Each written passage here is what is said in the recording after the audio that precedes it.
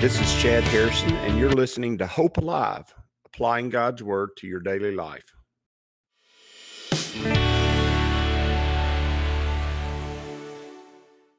Hi, this is Chad Harrison, and I am the teaching pastor of Lake Community Church and have been serving as a pastor for 25 years. I'm also a practicing attorney. This podcast is designed to help you study God's Word and find God's will for your life.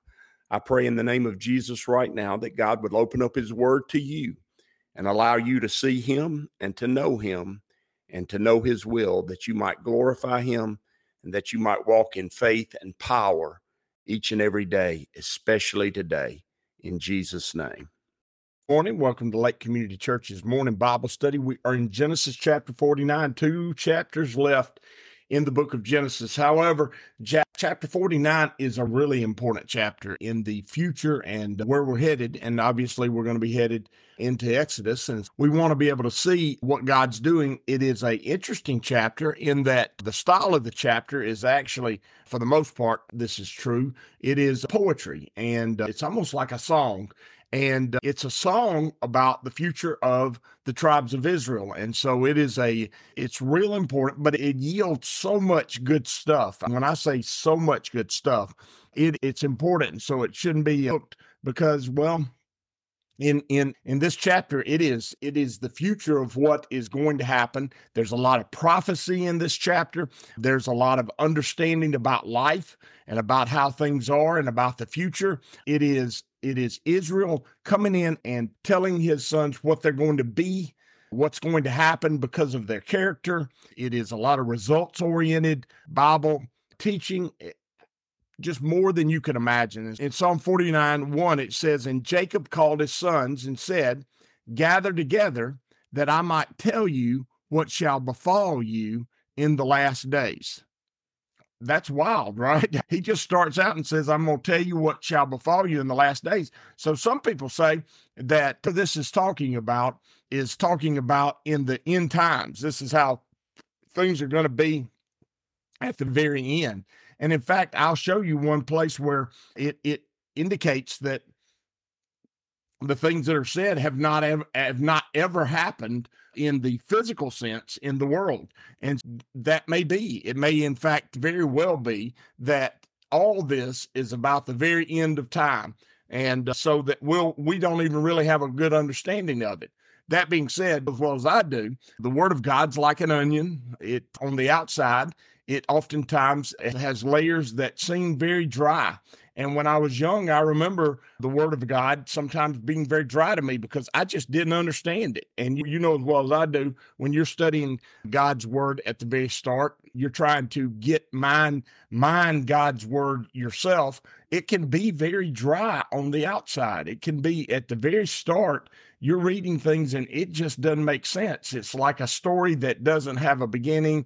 It doesn't flow to you. Now, if you're reading one of the Gospels, obviously, that can be very powerful in Jesus in a new and powerful way. But if you start somewhere else in the Bible, you just really, it's like being plopped down in the middle of somewhere and you don't know anything and you don't know anybody and you wander around aimlessly. But that being said, as you peel back the onion, the layers get more moist, more pungent, more powerful.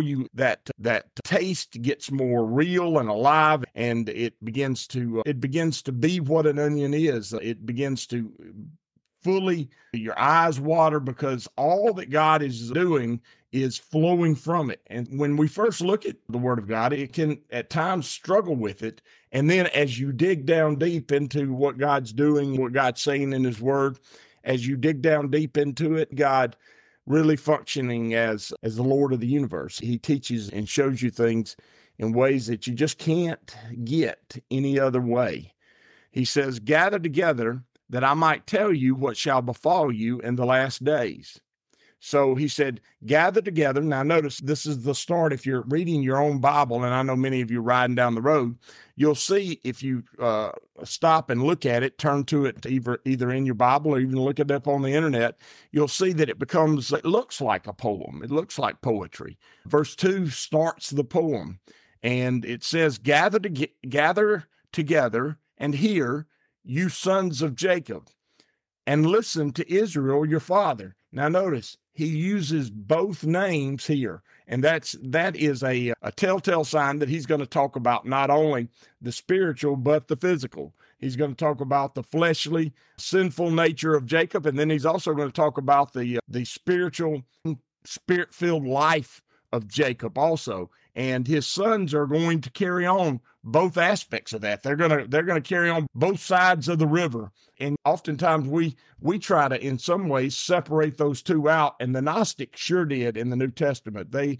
said they're spiritual and they're physical, and they really don't have anything to do with each other. But you and I know for sure that the spiritual and the physical, they work together. There's no way to really separate the two, because the physical came from the spiritual, and the spiritual has so much influence over the physical, and the physical in so many ways reflects the spiritual as to cause it to be inseparable. They function so well together. And when you're studying God's word and when you're going through life, you need to realize that the spiritual has every bit as much to do with what's going on around you as the physical does. And understanding that, knowing that God's at work all the time around you in the spiritual realms, and those spiritual realms are having such influence over your body, over your situation in life, over the circumstances that are happening around you. Understanding that and knowing that and realizing that helps you see things properly as they really are. And so he says, gather together to hear, you sons of Jacob, meaning we come from that physical flesh. And he says, and listen to Israel, your father. Notice, we're coming from the flesh of Jacob, but he also says they are the sons of promise, their father. Now, the first three are not going to be sons of promise. The first three they're not going to walk in, they're not going to get a blessing. They're going to get reality. And a lot of times you need to hear reality. You need to hear how things actually are. We talk about preachers stepping on your toes. We talk about the word of God smacking you upside the head. And sometimes that has to happen. Sometimes you have to have reality. And what's happened is it's of great importance to see this. Notice Reuben is the first one he mentions. And he's first one he mentions because he's his firstborn. And in normal settings, the firstborn would receive a double portion of the blessing. If they were, like I've said this and explained this in the past when we're going through Genesis, if there were 10 sons, there would be 11 portions, and the firstborn would get 2 of those 11 portions, and the other 9 would each get a portion. The inheritance was split so that the firstborn would get a double portion of the blessing. But it's not the case with Reuben. And the reason it's not the case with Reuben is because of Reuben's character. You know, who you are and how you live out your life has consequences. It does result in things happening or things not happening. Your failure to realize that the spiritual is ongoing around you, and your failure to engage the Spirit, engage God's work in your life, engage who He is and what He's doing around you, is costly. And oftentimes your unwillingness to engage who God is around you, oftentimes it causes you to miss out on what God's doing and causes you to wander into sin and wander into your own flesh. And rather than being the child of your father Israel, you become the son of Jacob. And there's two totally different roads there. I want to be the child of my father, who is spiritually giving me all the blessings of his throne room. And I don't want to be the offspring of the flesh of my father Adam in the world. I don't want to walk in that. Now, I do, and you do also, but that's not an excuse to continue on in it. It's time to wake up and allow your eyes to see. Reuben was his firstborn. He said, my might and the beginning of my strength. Notice, Reuben had every reason to have the best from his father. He says he was the very first one. He's the one who started this whole thing off. And everybody knows that your firstborn always has a special place in your heart because you just learn how to be parents with the firstborn. I was a firstborn child, and I've known many others. I've had my own firstborn, and really, they're the ones you practice on being a good parent too. And their life might actually sometimes be a little bit of a struggle because you don't really know how to parent them. You don't really understand what it is to be a parent. I say to young people all the time, when they're about to have their firstborn child, I say to them, life will never be the same again. And it won't. Now, that's not a negative thing. That's not a curse. That's a blessing. Life changes from being very self-centered to when you have a child, life becomes very pointed and your whole focus begins to be taking care of this little one who can't do anything for itself.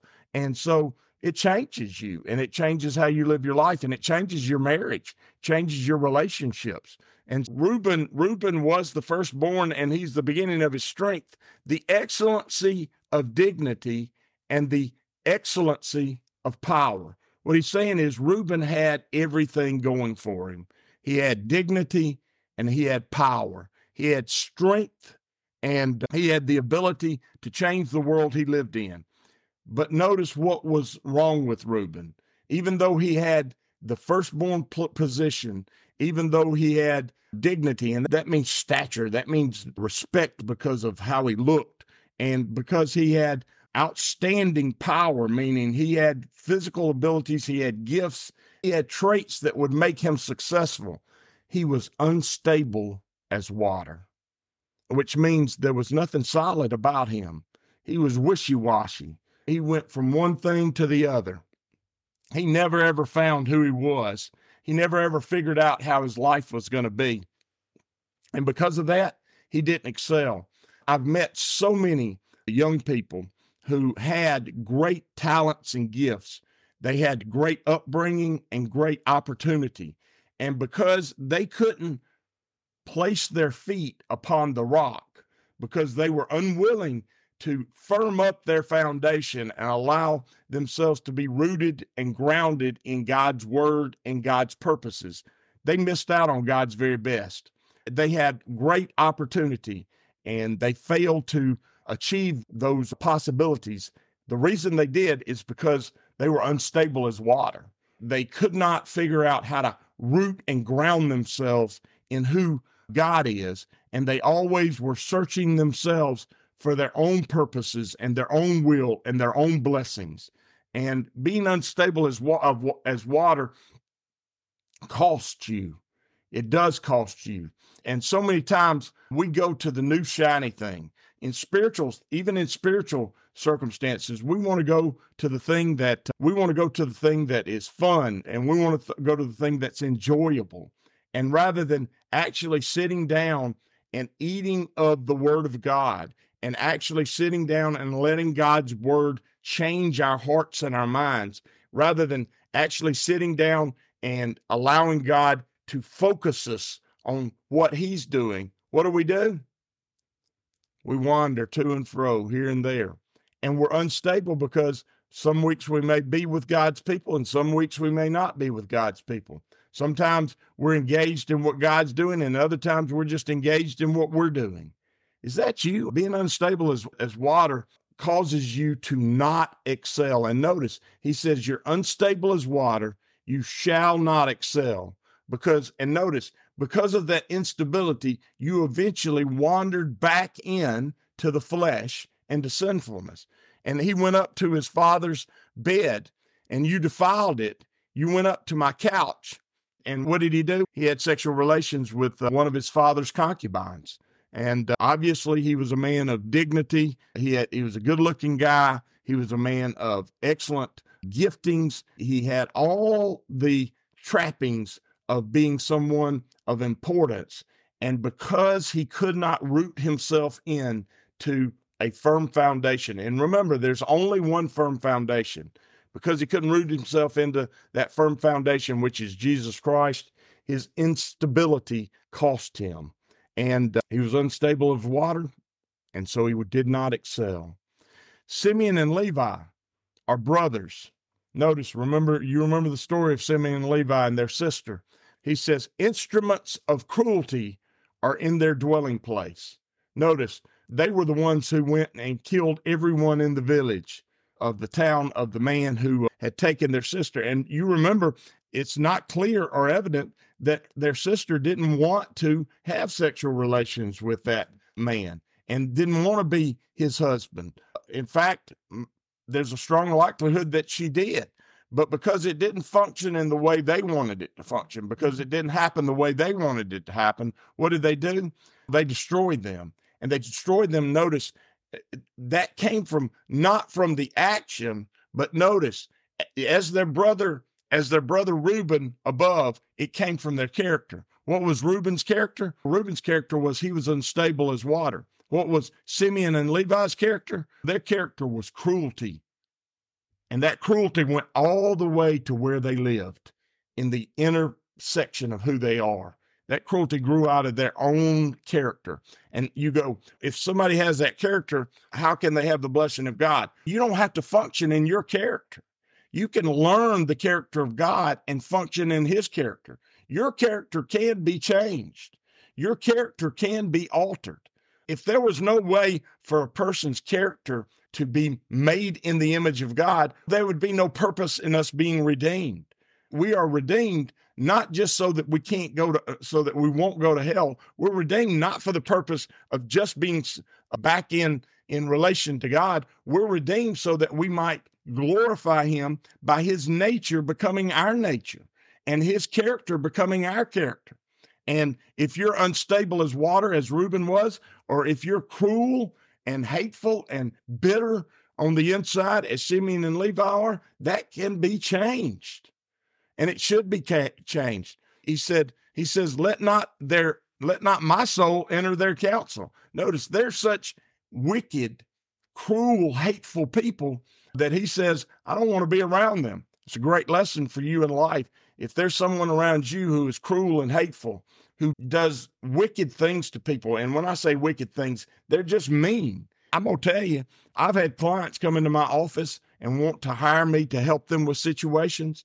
And after my conversation with them, I came to the understanding that they were hotheads, they were cruel, they were mean, they would do anything to anybody for their own self-satisfaction, just to satisfy their own personal desires.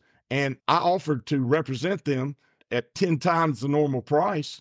If they wanted me to represent them, that'd be fine. They're just going to pay me a whole lot of money. Now, obviously, they weren't going to hire me. If it's a $2,000 job and I quoted them a $20,000 price, they're not going to hire me to do that. And the reason I quoted that high price is because I didn't want to work for them. I didn't want to be around them. I didn't want that cruelty and that meanness and that wickedness to be around me. And he says, let not my soul enter their counsel. That reminds me of Psalm chapter 1 again. Blessed is the man who does not walk in the counsel of the wicked, nor stand in the way of the sinner. I don't want to be around people who have a natural inclination to be cruel and hateful to other people. Cruel and hateful people end up destroying everything they touch, and they destroy everybody they're around. And you need to hear that. If that's who you are, or if that's how your mind operates, you need to seek the counsel of God. You need to sit at the feet of Jesus. You need to learn the law of love in the New Testament. And you need to learn how to not be cruel and hateful, not be bitter and soulful. You need to be full of God's love. And the only way for that to happen is you got to let God change your heart. And that can be done. He said, let not my honor be united with their assembly. Notice, I'm not having anything to do with them. That's what that means. He says, I don't want who I am and my character to be united with them and hanging out with them. And man, what a powerful word that is. He says, and the Bible in Proverbs a couple of times says, don't hang out with hot-headed people. Don't hang out with mean, cruel people. You sit down and you be real with them. And if they can't change the way they are, move on. Don't hang out with them. Don't allow your assembly to be united with those type of people. And so many times, listen, cruel people can move ahead in the flesh. And we've seen that throughout world history. Hateful, mean, ugly people can move ahead in the flesh. But let me tell you something. In the end, they destroy everything they have. They may assemble a lot of power, a lot of strength. They may assemble a lot of possessions, but in the end, they'll ultimately destroy themselves and destroy anybody else who's hooked to their ship. When that ship goes down, it'll drag everything that's tied to it with it. He said, for in their anger they slew a man, and in their self-will they hamstrung an ox. Cursed be their anger, for it is fierce, and their wrath, for it is cruel. Notice, God had a curse for that. You go, God's anger and wrathful. Yeah, but his anger is righteous. He's not made us to be a tool of his anger and his judgment. We're a trophy of his grace. God gets to choose who to be wrathful and angry toward, and he chooses rightly. You don't choose rightly. If you're done wrong, what is the Bible's prescription for someone who's done you wrong? Well, for us, it's to forgive them. For God, it's his inclination to forgive them. And he only turns to anger and wrath when there is no other road to be taken. That person is never, ever going to do right. But you don't know that. You don't have the understanding, the insight, the eternality of God to be able to make that decision. And so if you're going to walk around in anger and wrath toward others, let me tell you something. You're functioning in a field you're not equipped or capable of functioning in. You've got to turn yourself around and figure out what you were actually made for. And what you were made for is God's grace and mercy. That anger and that bitterness in your heart. And let me tell you something. I know this from reality. I know this in my own self. All right. I know from my own heart that anger and bitterness lead to death and destruction. They bring about nothing godly and they bring about nothing good. And if that is something that you struggle with, you need to struggle with that at the altar of God. You need to allow God to change your heart. I knew what it meant to be pugnacious and a fighter. I knew what it meant to be mean and cruel when I needed to be. I know that. I know that nature. I know that person. And I knew that at some point in time in my very early adulthood, I realized that nature that was in me needed to be removed. And the only way for it to be removed was at the foot of the cross and to be changed. And sometimes I even feel it well up in me again to be a fighter and to be cruel and to be attacking. And I have to, when that comes up, I have to remember that's not godly. And it's not God's way of doing things. And I'm not going to be walking in my father Israel. I'm going to be mired in my flesh of Jacob. And I choose not to walk in that. And he says, I will divide them in Jacob and scatter them in Israel. Notice both these tribes, neither one of these tribes have a actual place in the promised land. And they're scattered among the tribes. They don't actually have their own homeland in the promised land. And that's a picture of a believer who does not walk in love and peace, but he walks in anger and bitterness. And when you do that, you do not have a place in the spiritual purposes of God in the world you live in. And that's a stark understanding of that passage, but it's an important understanding. And I'd say to you, if that's you today, pray that God will open up your heart and change you. Pray that God will remove that root of bitterness in your own heart and your own life, and that you'll find peace with God and peace with those around you. And you'll learn to see them with the eyes of grace that God has for them. And you'll see people with God's purpose and God's will and not your own. If you'll do that, I promise you, He can change the heart. He can change the heart of men, and He changes your heart also. And so I pray that'll be the case for you. And as we go through these blessings and cursings, it's important that you see how God acts and works and moves. May God bless you and keep you. May He make His face to shine upon you. May He give you hope and peace as you go today. In Jesus' name, amen.